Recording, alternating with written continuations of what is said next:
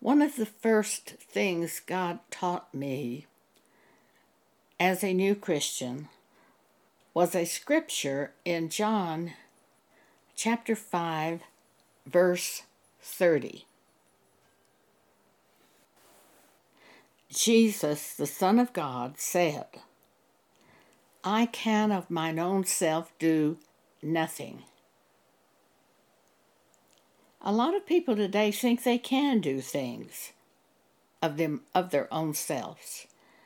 They visit the sick, they do all types of works that they consider to be godly without hearing from God to do those works. They sign up on the church bulletin board to do various things, good works. In the day of judgment, they're likely going to be cast out by Jesus, because he says in Matthew 7, many will come to him saying, Lord, Lord, have we not done this in your name and that in your name and many wonderful works? And Jesus says, I will say unto them in that day, depart from me, ye workers of iniquity, I never knew you. It's those people who, like Jesus, hear from God and follow him doing what he wants them to do that will be rewarded in the day of judgment. John chapter 6, verse 63, Jesus says, it's the spirit that quickeneth, makes alive. The flesh profiteth nothing. The words that I speak unto you, they are spirit and they are life. People do so many fleshly things and think they're good works. But it's only the things authored by God, by his Spirit, that we will be rewarded for doing. Romans chapter 8.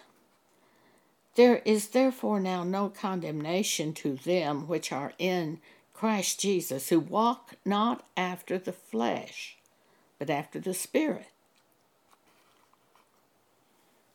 That's totally opposite way to go. One of the main things the flesh does is try to beat out other people, be better than other people. We're taught almost from the beginning of life to do this. Be the best you can be. Get out there. Be the top. Outdo other people. The Spirit teaches us a totally different way. Instead of beating people, we help people. Jesus made himself of no reputation.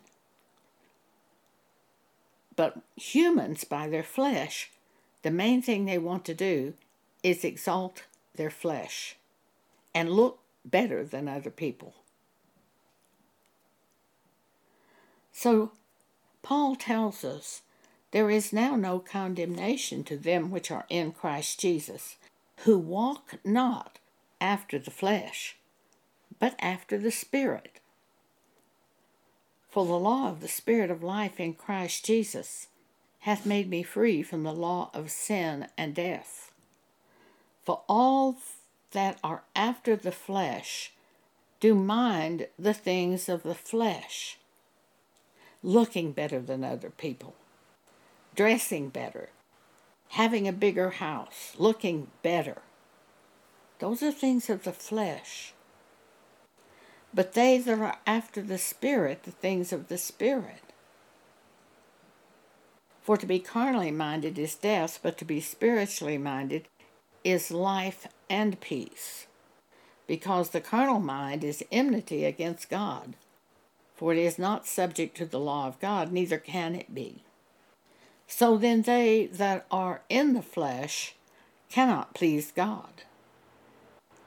One of the things that disturbs me greatly is I come across so many people who call themselves Christians, but do not try to find out the will of God in the issues concerning their own life. Should I make this phone call? Should I do this visit? Should I go shopping? They don't even consider. They just don't do it. Of their own flesh. So then they that are in the flesh, following the flesh, cannot please God. But ye are not in the flesh, but in the Spirit, if so be that the Spirit of God dwelleth in you and leads you. If you're following the Spirit, that's another matter. Now, if any man have not the Spirit of God, he is none of his, of Christ. And if Christ be in you, the body is dead because of sin, but the Spirit is life because of righteousness.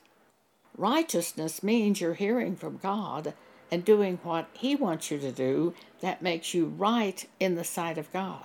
That causes you to be a servant of God. Verse 11.